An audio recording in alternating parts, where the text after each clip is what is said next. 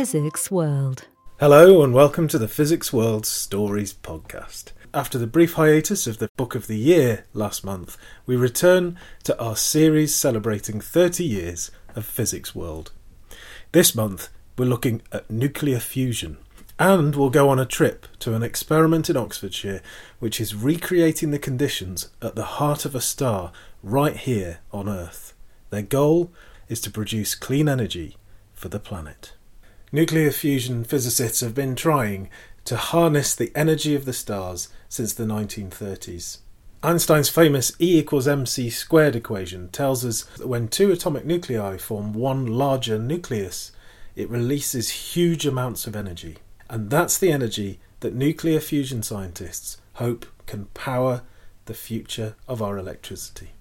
Unfortunately, those reactions only occur in extreme conditions. The kind of conditions that you find in the centre of stars.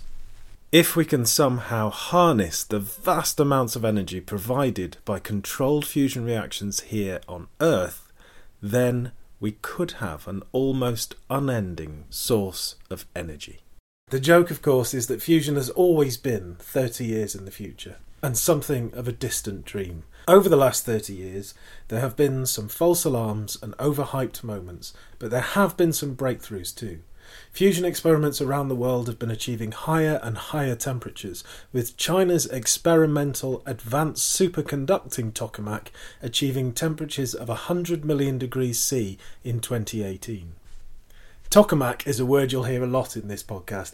It's a Russian acronym and it describes a machine which uses powerful magnets to contain exceedingly hot plasma in the shape of a torus, a toroidal shape, essentially a spinning ring donut shape of plasma. MIT scientists are developing SPARC, a relatively small experiment which they believe will get nuclear fusion on the grid in 15 years. That's potentially in time to have a major impact on how much or how little we impact climate change. In the south of France, work has begun on building ITER, the world's largest magnetic confinement of plasma experiment, which is a collaboration between 35 nations. Melanie Windridge is a plasma physicist who works as a communications consultant for Tokamak Energy in Oxfordshire. Melanie wrote a feature for Physics World's 30th anniversary edition back in October 2018 about the stuttering start for fusion. It was really interesting actually looking at some of the old articles from Physics World 30 years ago. Of course, I was like a child then, so I wasn't reading the news. I didn't even know what fusion was back then. So personally, it was interesting to go back and see what the scientists were talking about back then. And there were some interesting things, aside from the cold fusion furore, which came up at that point. The things that are interesting for today's research is that you can kind of see how we got to this point where fusion is, the big joke is that fusion is always 30 years away. Because there was a point where you could see that the scientists on the two main sides of fusion, so on the magnetic confinement side where we use like tokamaks and magnetic fields to trap a hot plasma or fusion fuel, that's one side. And then there's also the inertial confinement side where they're using lasers to compress a tiny pellet of fuel. So on both of these sides, the researchers about 30 years ago were saying that we were at about the stage where the next machine, the next step, was going to give us ignition. So this is what you want to achieve in fusion. Well, you want to get to a self-sustaining reaction, if you like. So there are two things. There's break-even, where you get more energy out of the reaction than you put in, which is obviously quite important if you want to make a power station. And then there's also ignition, where the reaction itself becomes self-sustaining. So the fusion reactions that you're generating are keeping the plasma hot, and you don't have to keep putting in more energy to keep it going. Anyway, so the scientists about 30 years ago were saying that they thought that in the next step machines, they would get to ignition, which is really great. It's really hopeful. The thing is that 30 years on, and we still haven't got to ignition. And most of that is because we haven't really had the next step machines. So on the magnetic confinement side, we're still waiting for a machine called ITER, which is currently under construction in the south of France, and it's going to be starting to operate hopefully by about the mid-2020s. And so the reasons for this are like political and funding related. So 30 years ago, some of the funding was being cut from some of the programs, like at Culham, which is the main centre for fusion in the UK. They had a 25% cut over the following 3 years, I think, from their budget. That meant that people had to focus on the least scientifically risky approach. So they couldn't investigate lots of different approaches. They had to really sort of pick the least scientifically risky and go with it. And so that's what they did. As I mentioned, on the magnetic confinement side, they started building ITER. On the inertial confinement side, they started building NIF, which has been operating actually for several years now, but hasn't yet reached ignition as predicted. But it's still performing well, and its lasers are producing more energy than expected. So like that's all good, but still no ignition. This focus on building bigger machines, the less scientifically risky approaches, has meant that it's really slowed down the progress towards fusion. Do you think if they'd not taken the less risky routes that we'd be there already then? I think it's really difficult to call like when fusion will be ready. You have to remember that we're trying to make a sun on Earth, and that's as difficult as it sounds. So it's really not easy, and there has been a lot of progress over 30 years. It's not like the fusion scientists have been sitting around twiddling their thumbs. There's been a lot of important research done on JET, which is currently the biggest tokamak in the world, and it's located at Culham in Oxfordshire. And we've learned a lot more about plasma physics, about the systems that we need for fusion. So there's work that's been going on. But in my opinion, more funding would have made things happen faster. And what's interesting at the moment is that private funding is starting to come into the space as well. There are several startups around now, some of which have been operating for several years, maybe nearly a decade. And that's really, really hopeful, because it means that people other than governments are putting their money into fusion, which means there's a will to see fusion happen. But also, it means that we can try some of these approaches that were thrown out 30 years ago, some of these things that couldn't be done before. Now, that's not to say that they picked the chances that they thought would have the most chance of success, of course. And so the tokamak is a very well understood concept that has decades of research behind it. So that's a good thing. But it's still interesting, I think, to investigate some of these alternative concepts, because it just raises the knowledge in the field. And there might be things that we haven't explored that are applicable. The other thing we can do with private companies is that it's easier for them to take on new technologies and new things and integrate them into their programs. And things have changed technologically in 30 years. And so that's something that startups are able to do as well, is a bit more easily than the private sector. So there's ITER, which is really exciting, but even that won't get fusion energy into the grid. And it's more of a proof of concept, really, isn't it, still? So it still feels quite a long way off. Yes, after ITER, the proposal is that there will be a demonstration reactor, which is dubbed DEMO, and that will demonstrate electricity production going onto the grid. And then you can start building power stations. So yes, it is still quite a long way away down the ITER track. But as I said, they picked the scientifically less risky approaches. So they feel that that's okay, because they're going to get 10 times more energy out than they put in, and they'll be able to demonstrate that it works, and they'll be able to test some of the tritium breeding systems, and various other experiments are going to be done. And then they can go into demo knowing all of this, and then you're ready to put energy on the grid. But if other companies can come in and can do things faster, I don't think that's a waste. Like globally, we need fusion as soon as possible if we're going to minimize the catastrophic climate change issues. So the sooner we can do fusion, the better. And ITER has been a really important project, because all the work that's gone into ITER feeds into what others are doing. Tokamak Energy, for example, because it's the same concept, it's a tokamak concept. There's a lot of knowledge out there. Tokamak Energy is building on decades of research that's gone into JET and ITER and earlier tokamaks, going way back. And that's so important because we've got really stable foundations. What Tokamak Energy is able to do now is we're bringing in high temperature superconductor technology to make more powerful magnets. And we think that by doing that and combining it with a spherical tokamak shape, which is more efficient, we can make more compact, smaller modules. They'll still be fairly big, but smaller than ITER and Demo. And then if you have a modular solution, i.e. lots of small modules making up one power plant rather than one giant machine, then you can have more flexibility in how you operate it. It de-risks the process, so it makes commercialization easier. So there are many things that we can do now with the tokamak concept, with all that research that's gone into ITER, to just take this over the edge and get us into the realm of commercialization. So I don't think you could ever say that ITER's been a waste of time. It's just, it's what it is. They went down this particular route 30 years ago. Here we are now. How can we best use that information and use the new technologies and the things that have changed in the meantime and give us the best outcome for now and for the future? In the past, it's always been too much of it's still a bit science fiction. Is it ever going to happen?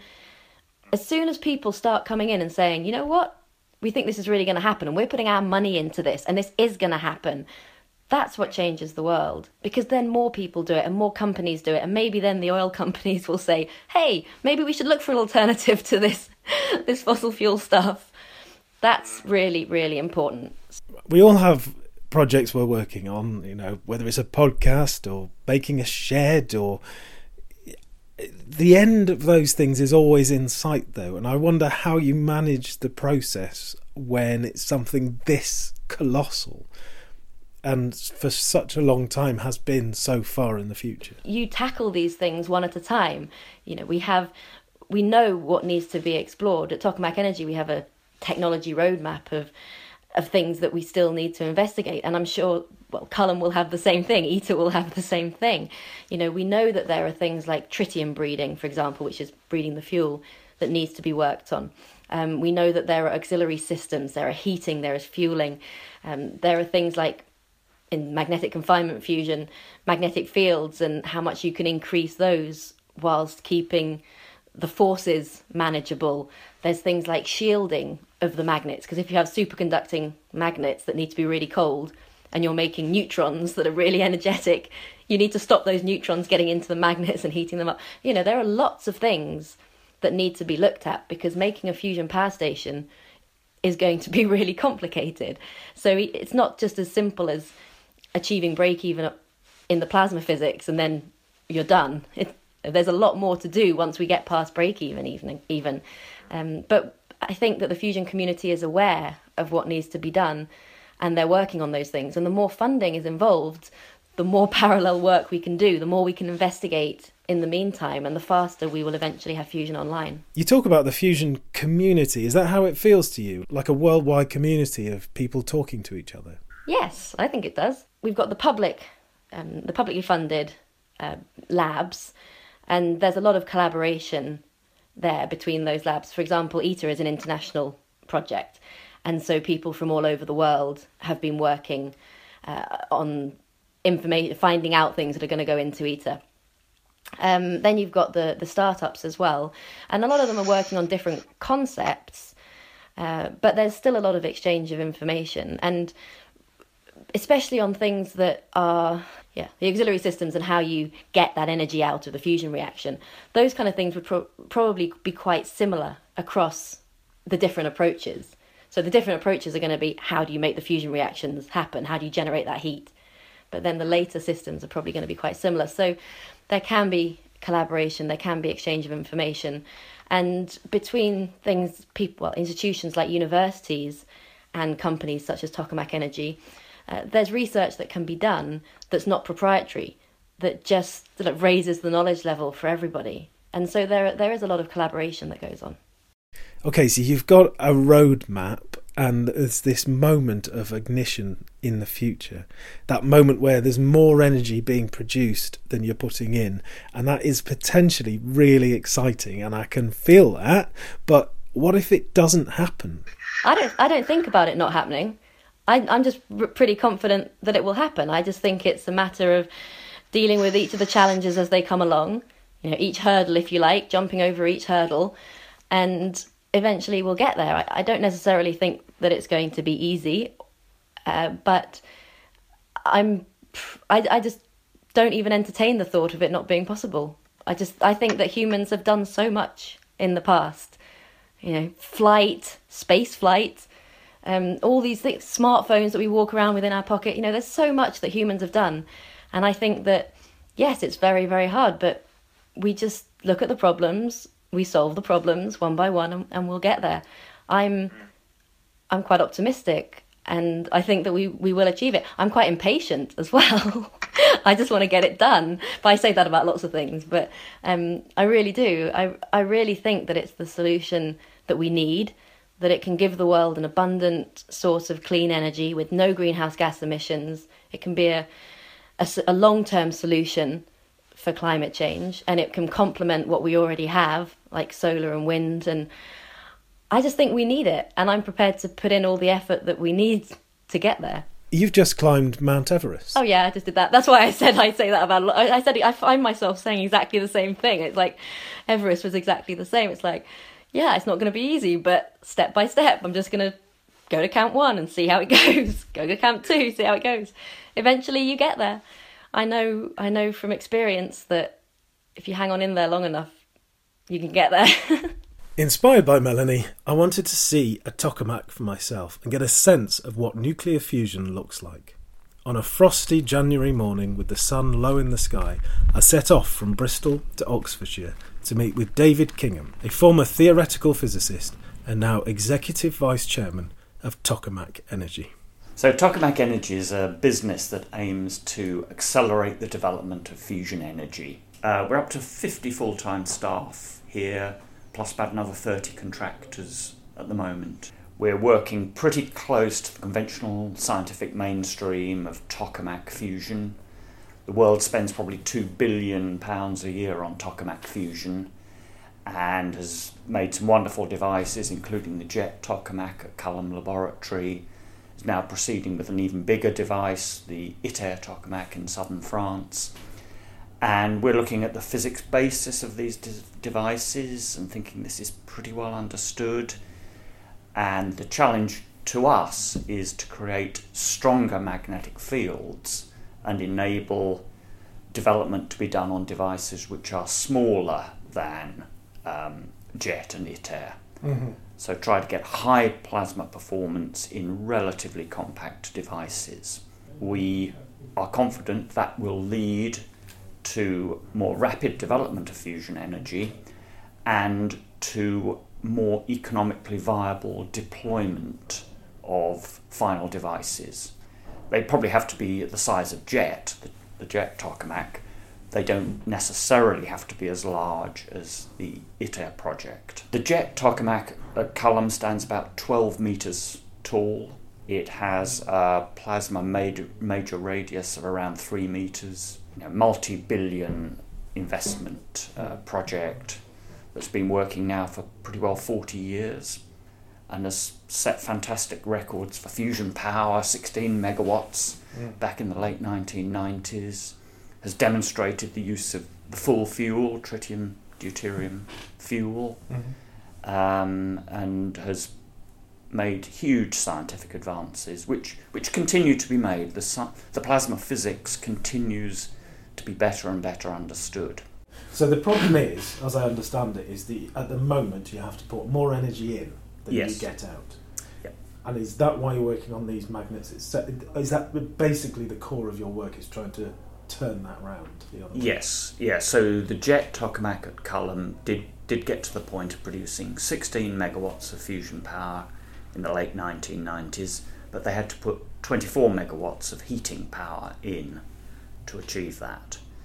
Now, if we go to higher magnetic fields, we can hold the plasma more tightly, we can increase the plasma density, operate at about the same temperature, but the energy confinement time will increase, and so it'll stay hot for longer. We won't have to put so much energy input into the plasma.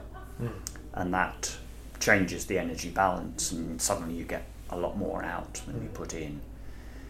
Our devices should be capable of getting to so-called burning plasma conditions, where actually you really don't need to put very much external energy in at all. The plasma is kept hot. Of course, in the fusion reaction, 80% of the energy comes off with a neutron, and that flies out of the plasma unaffected by magnetic fields. It's caught in a blanket and heats the blanket. You can use that heat. But the other 20% is a charged particle, an alpha particle. And the idea is the magnetic fields in the plasma are strong enough, the alpha particle stays in the plasma, loses its energy to keep the rest of the plasma hot. And so you really can then minimize external heating. And the other important effect in a spherical tokamak is a so-called bootstrap current. To stabilize the plasma in a tokamak, you need a plasma current, typically a few million amps. It's a very substantial plasma current.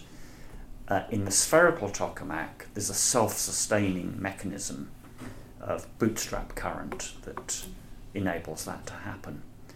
Just a quick aside from me here. The bootstrap current is potentially really key to everything, as David will explain. But what happens is that in one of these donut-shaped cylinders, the tokamaks, if the gas pressure of the plasma varies across the radius of it, then there's a self-generated current that spontaneously happens within the plasma due to the collisions between the different particles. And that is the bootstrap current. As David explains, by harnessing that, they can really minimise the amount of energy that they need to put in externally. Actually, bootstrap current is one of the few examples of where theoretical understanding of plasma physics preceded experimental verification. Okay. So there was a prediction made, probably 40 years ago, by Jack Connor, who's an eminent plasma physicist, saying, this bootstrap current should work in tokamaks. And later on it was found that it did. Yeah. And it's a very important effect, because it means not only do you not have to put so much energy in to keep the plasma hot, you also don't have to put the energy in to keep the plasma current going. So that's what we're ultimately aiming for in these devices, that they will be self-sustaining without external heating and with a minimal amount of external current drive. And then you start to get a device that's going to produce a large energy output with very little energy input. You're a business. Yeah. How does a business do that and make money? Yeah, so the ultimate goal is very, very bold. It is clean energy that could be deployed relatively rapidly, into the 2030s and 2040s, that could be deployed in many units of 100 megawatt scale. So you might get to deployed capacity of hundreds of gigawatts by the end of the 2040s. And this is the sort of technology we're going to need to tackle climate change and to really reduce carbon emissions. What's happened really over the last few years is the desirability, the need for fusion has increased rapidly at the same time as a lot of progress has been made in de-risking the technology. So you're getting a changeover, gets less risky, engineering expertise is built up, more physics understanding has been established. When you couple that with the increased desirability, it starts to be the time to invest not just public money, but now private investment in fusion. And that's a significant trend that we've seen globally over the last 3 or 4 years. As you'd expect, a lot of that private investment has come in the States. As a business, we've now raised £50 million of private investment. A lot of that's come from private individuals, some well-known individuals like David Harding of Winton, a scientific philanthropist, an enthusiast for high-temperature superconductors. but someone who also makes wise investments. And he has backed us, for several years now, and he's seen the progress in the superconducting magnets, which are particularly exciting for us. On the other hand, we also have investment from Legal & General, and their investment is because they see this vital need for transition to a clean, carbon-free economy. A lot of their investment goes into this area of clean new technologies. And we're a bit of an outlier at the very R&D end of that process. But Nigel Wilson, Chief Executive of Legal & General, has visited here himself to see what we're up to, and has been very, very supportive. How much of a hard sell is it, though? I mean, you're talking about individuals and businesses. Because there's the whole "it's 30 years away" argument. There's "it's nuclear," and that causes a kind of blockage in people's heads to begin with. Our investors have to be quite tolerant of technological risk. We are pushing the performance of our high-temperature superconducting magnets well beyond anything that could be achieved with conventional low-temperature superconductors. And we're pushing into areas where the stresses on the materials are extremely high, the stored energy in the magnet gets very substantial. The engineering challenges of making these magnets work, just that part of it is very challenging. But we worked out a way of de-risking that technology quite rapidly with small-scale, high-performance prototypes. And actually that's thrown off a lot of intellectual property, some of which may be valuable for other applications of these very high-field compact magnets. Investors in the business can see we've sort of grappled with a new technology. We've started to understand how it can work for us. We've built prototypes, demonstrated they work. We filed patent applications, mainly for fusion energy, but also for some other applications. We can show them magnets that work at small scale at the moment. And a lot of our investors are scientifically well aware, scientists by background or original training, and they do look in some detail at the underpinning science of what we're doing. That's not really in doubt. The jet tokamak has worked at least as well as expected, and has worked for longer than expected. And other tokamaks at Cullum Laboratory and at Princeton have worked extremely well. So the idea of the tokamak as a way of holding this hot plasma in place, for a long time at high temperature, high density, with this high energy confinement time that we need, that's all pretty well established.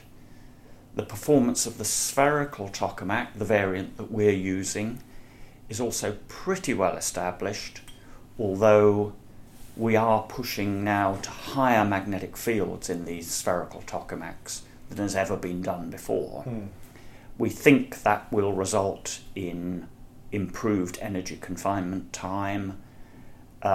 We can calculate what we expect, but we also need to get some experimental data points to verify that that's really going to happen. So there's a lot of confidence that physics-wise this is a good way forward, and we have a lot of confidence in the high-temperature superconducting magnet development. We can see the pathway and the route to success there. And then we have to also grapple with the complexity of these whole tokamak systems. And they are very complicated, and we need the right engineering partners to tackle all of the materials challenges. High heat load components, materials that survive neutron bombardment, other materials that protect high temperature superconductors from neutrons. That's all doable. To do it relatively quickly at relatively, only hundred millions of pounds of cost, then you need small high-performance devices. The question that it's in your pamphlet is the question that everybody has is, why is it always 30 years away? There is an answer to that, really, in a report produced by the US Department of Energy Fusion Energy Sciences Advisory Committee. Early in 2018, they produced a report which said there are some breakthrough technologies now emerging that do mean fusion energy doesn't need to be 30 years away anymore, that it can be of order 10 to 15 years away. And those technologies are, first of all, the high temperature superconducting magnets, which mean the device can be smaller overall. And that just helps to speed up development cycles. Then they picked out artificial intelligence and machine learning as an important technology, and we agree that will become important for optimizing experiments and control of future systems. Ultimately, we expect them to be very valuable for optimizing plasma performance of an operating device. Quickly find the optimum way of operating these devices. Yeah. And that's a job that machine learning and artificial intelligence is well suited for. But it's always been 30 years away. You're now saying 10, 15 possibly, but is it always going to be 10, 15 years away? There's technological differences coming through. There's also private investment coming in. And the need for fusion is increasing. So there's technological advance, there's investor willingness, there's the need for solutions, all combining together. Mm-hmm. And that really wasn't the case 20 years ago. Engineering can now enable it to be deployed relatively quickly. Mm. So I, last year you got to temperatures of, what was it? 15 million degrees. 15 million the target degrees. was hotter than the centre of the sun. But why do you need to be hotter than the centre of the sun? Because at the centre of the sun, it's doing what you want to do, right? Yeah, the reaction in the centre of the sun is more complex than deuterium-tritium fusion that we will be doing here in future. The sun has to combine protons to form an alpha particle, helium nucleus. So some of these protons have to turn into neutrons, and that's a very slow process. Mm. But fortunately, the sun's very, very large, and we don't want it to burn up instantly. So the fact that its fusion process is quite slow is kind of advantageous. Okay. We'd like it to take billions of years to burn all the fuel. Yeah. But on Earth, you don't have something the size of the sun, and you don't have billions of years. Yeah. You've got to have a reaction that works more quickly, and the deuterium-tritium fusion reaction happens to have a high cross-section, so long as you get up to 100 million degree plasma temperature. So 15 million degrees is a step towards that 100 million goal that we want to get to in the next year or so. Oh, really? You're hoping the next year or so to get to 100 million? Yeah, in the existing device. So what we're doing is developing the ST40 spherical tokamak, pushing it to higher magnetic field to get higher plasma temperature. And separately, we're developing our high temperature superconducting magnets. Mm. So the existing device is copper magnets, pushing as far as we can with old technology, and developing the new superconducting magnet technology in parallel. And then the next device will have to combine the two. So in 30 years' time, do you expect to be saying, well, we did it 15 years ago? Yes. First device deployed early 2030s, or 2030, and then rolled out rapidly thereafter. Right.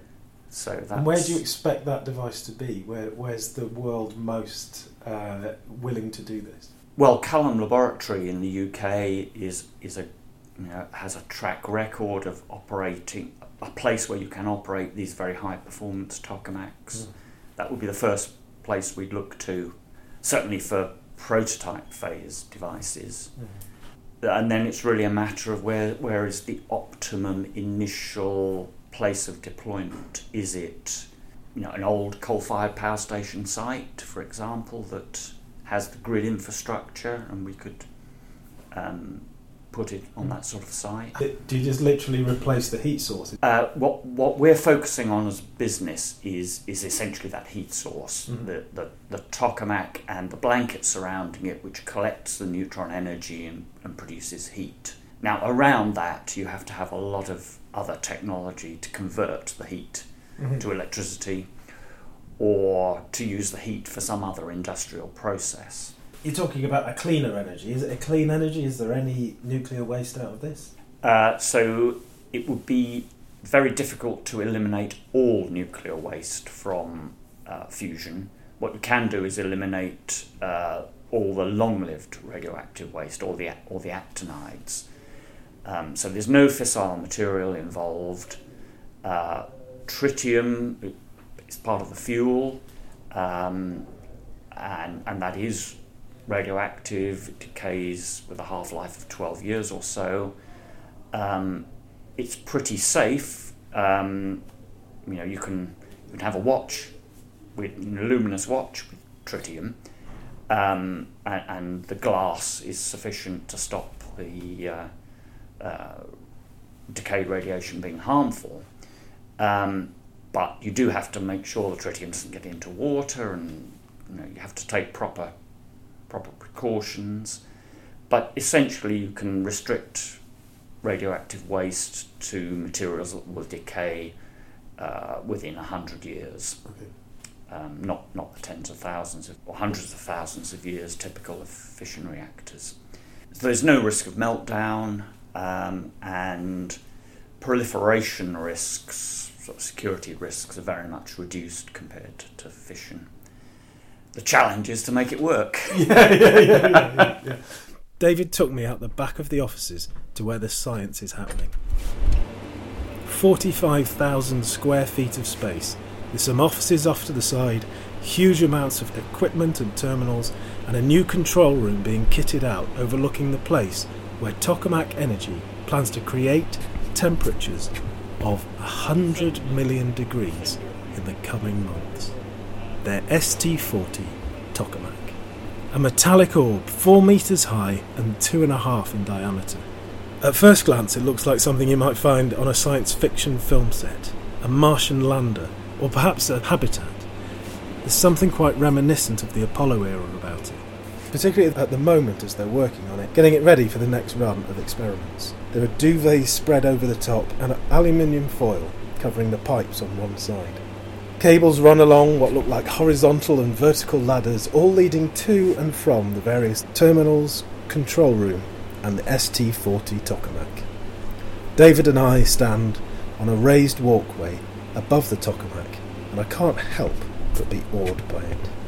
Wow. The duvets on top of it are because we have been baking it out, i.e. getting the whole system up to about 150 degrees to improve the vacuum conditions. So the metal walls of the inner vacuum vessel, you need to get them hot so you desorb gases from the walls. Then when you cool them back down, you get much better vacuum conditions. Late March, we'll be operating pretty well continuously. So every 15 to 20 minutes there'll be a plasma pulse. We'll operate like that for a few days and then have a few days break for an engineering upgrade of some sort. Under the blankets there are a set of 24 toroidal field coils, each of which is capable of taking 250,000 amps. So eventually we can put 6 million amps in the centre column of the device to create the magnetic field that we're aiming for. Can't see from here the inner vacuum vessel. What you can see is part of our outer structural vessel, and you can see one of the poloidal field coils sort of lower down on that sort of centre section. We have the second of those to put on shortly in the next few days. I think that will go on. And then there's a top ring, you can see on the floor there, that will fit over the top of the device. That restrains the toroidal field magnets when we put current in. There's a twisting, toppling force which does get very substantial, so we need good mechanical engineering to restrain all the forces, make sure the tokamak stays stable as we suddenly put 100 megawatts of power into it for 1 second to drive the magnetic fields. So out here we've got a vacuum pump, that's a turbomolecular vacuum pump. The vacuum in there at the moment will be about 10 to the minus 8 millibar, so that's 10 to the minus 8, that's 100 billionths of an atmosphere. We need to get pretty good vacuum conditions before we introduce the gas to ionise it from the plasma. Over there we've got the supercapacitor power supplies.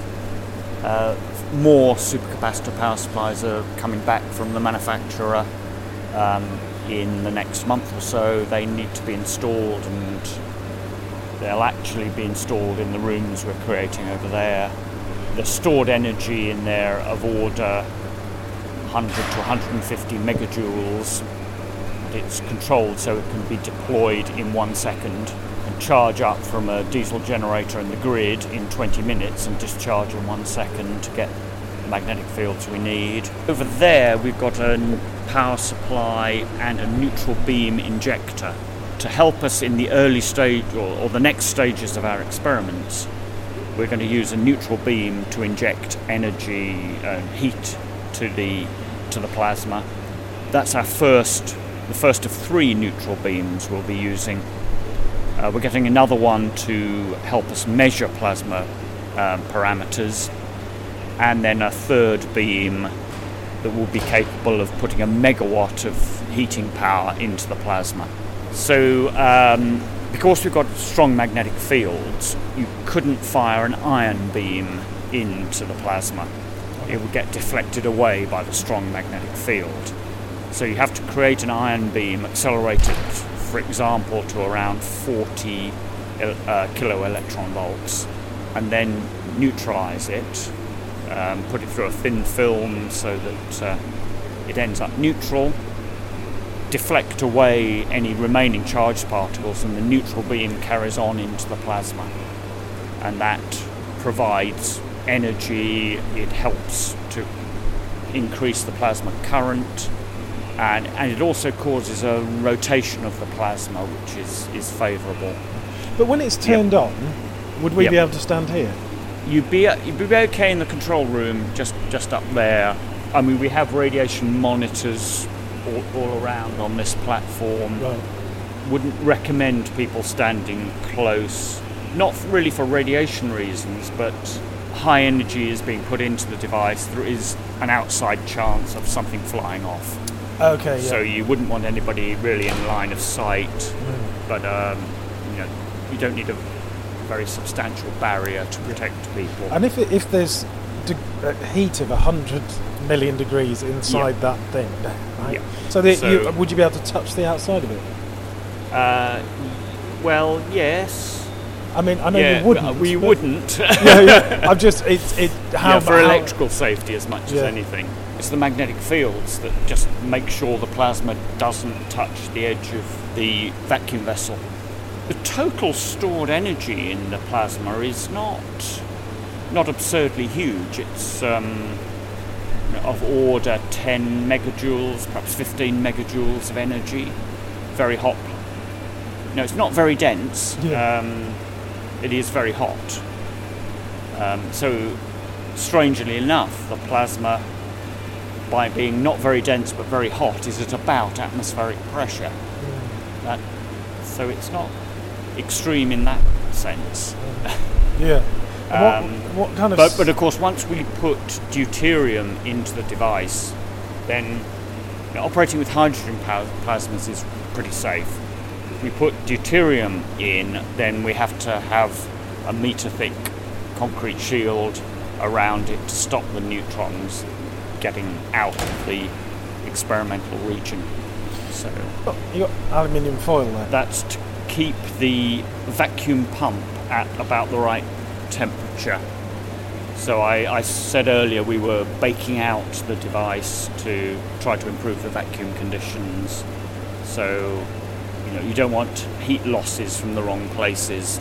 So aluminium foil turns out to be quite effective in combination with other insulators. I think that's the thing that makes it, the Apollo era sort of. Aluminium foil, pretty good for recreating the conditions at the heart of the sun and also landing on the moon. Yes, yeah.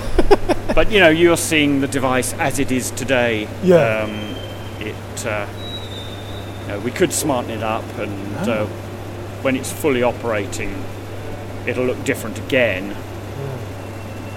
We won't be able to see much more detail, but we put a lot of material online so people can see the structure, the internal structure of the device, how it was designed, what all the bits do. So in 10 to 15 years when this is working, right? Yep. Right, if I went to the heart of a power plant, then would I see something very much like this? It'd be bigger. It'd be of order 10 to 12 metres tall, 10 to 12 metres across. That would be the heart of the device, the heat-producing part of the device. And do you have a figure kind of in your head of how many homes that... We are aiming for this 150 to 200 megawatts of electricity. The UK uses about 30 gigawatts of electricity, so it's that, you'd need 150 modules to power the whole of the UK. Okay.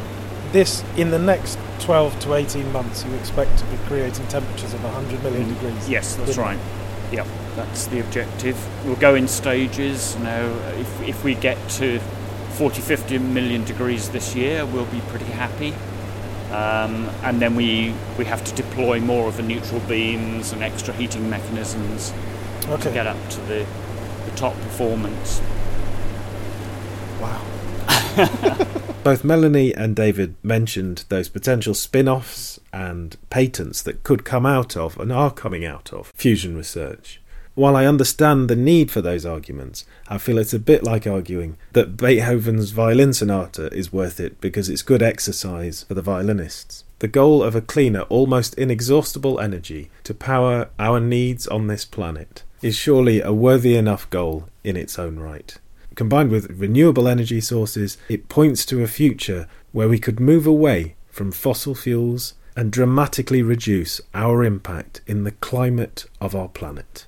There will doubtless be some difficult times ahead for fusion researchers on their way to that goal. And I asked Melanie Windridge what she did when things got difficult on the way to the top of Mount Everest. I usually sing, actually. It depends what you're doing, of course. Like, if you're doing something easy, then you can chat to people, or you can think about stuff and plan things. As soon as it gets hard, I settle into some kind of song, like a mantra. I'll sing the same song for 8 hours, just like boom, boom, boom. Nuclear fusion energy may still be 15 years away, but that's 15 years closer than it was 30 years ago. If there are any fusion researchers listening, just keep singing. Physics World.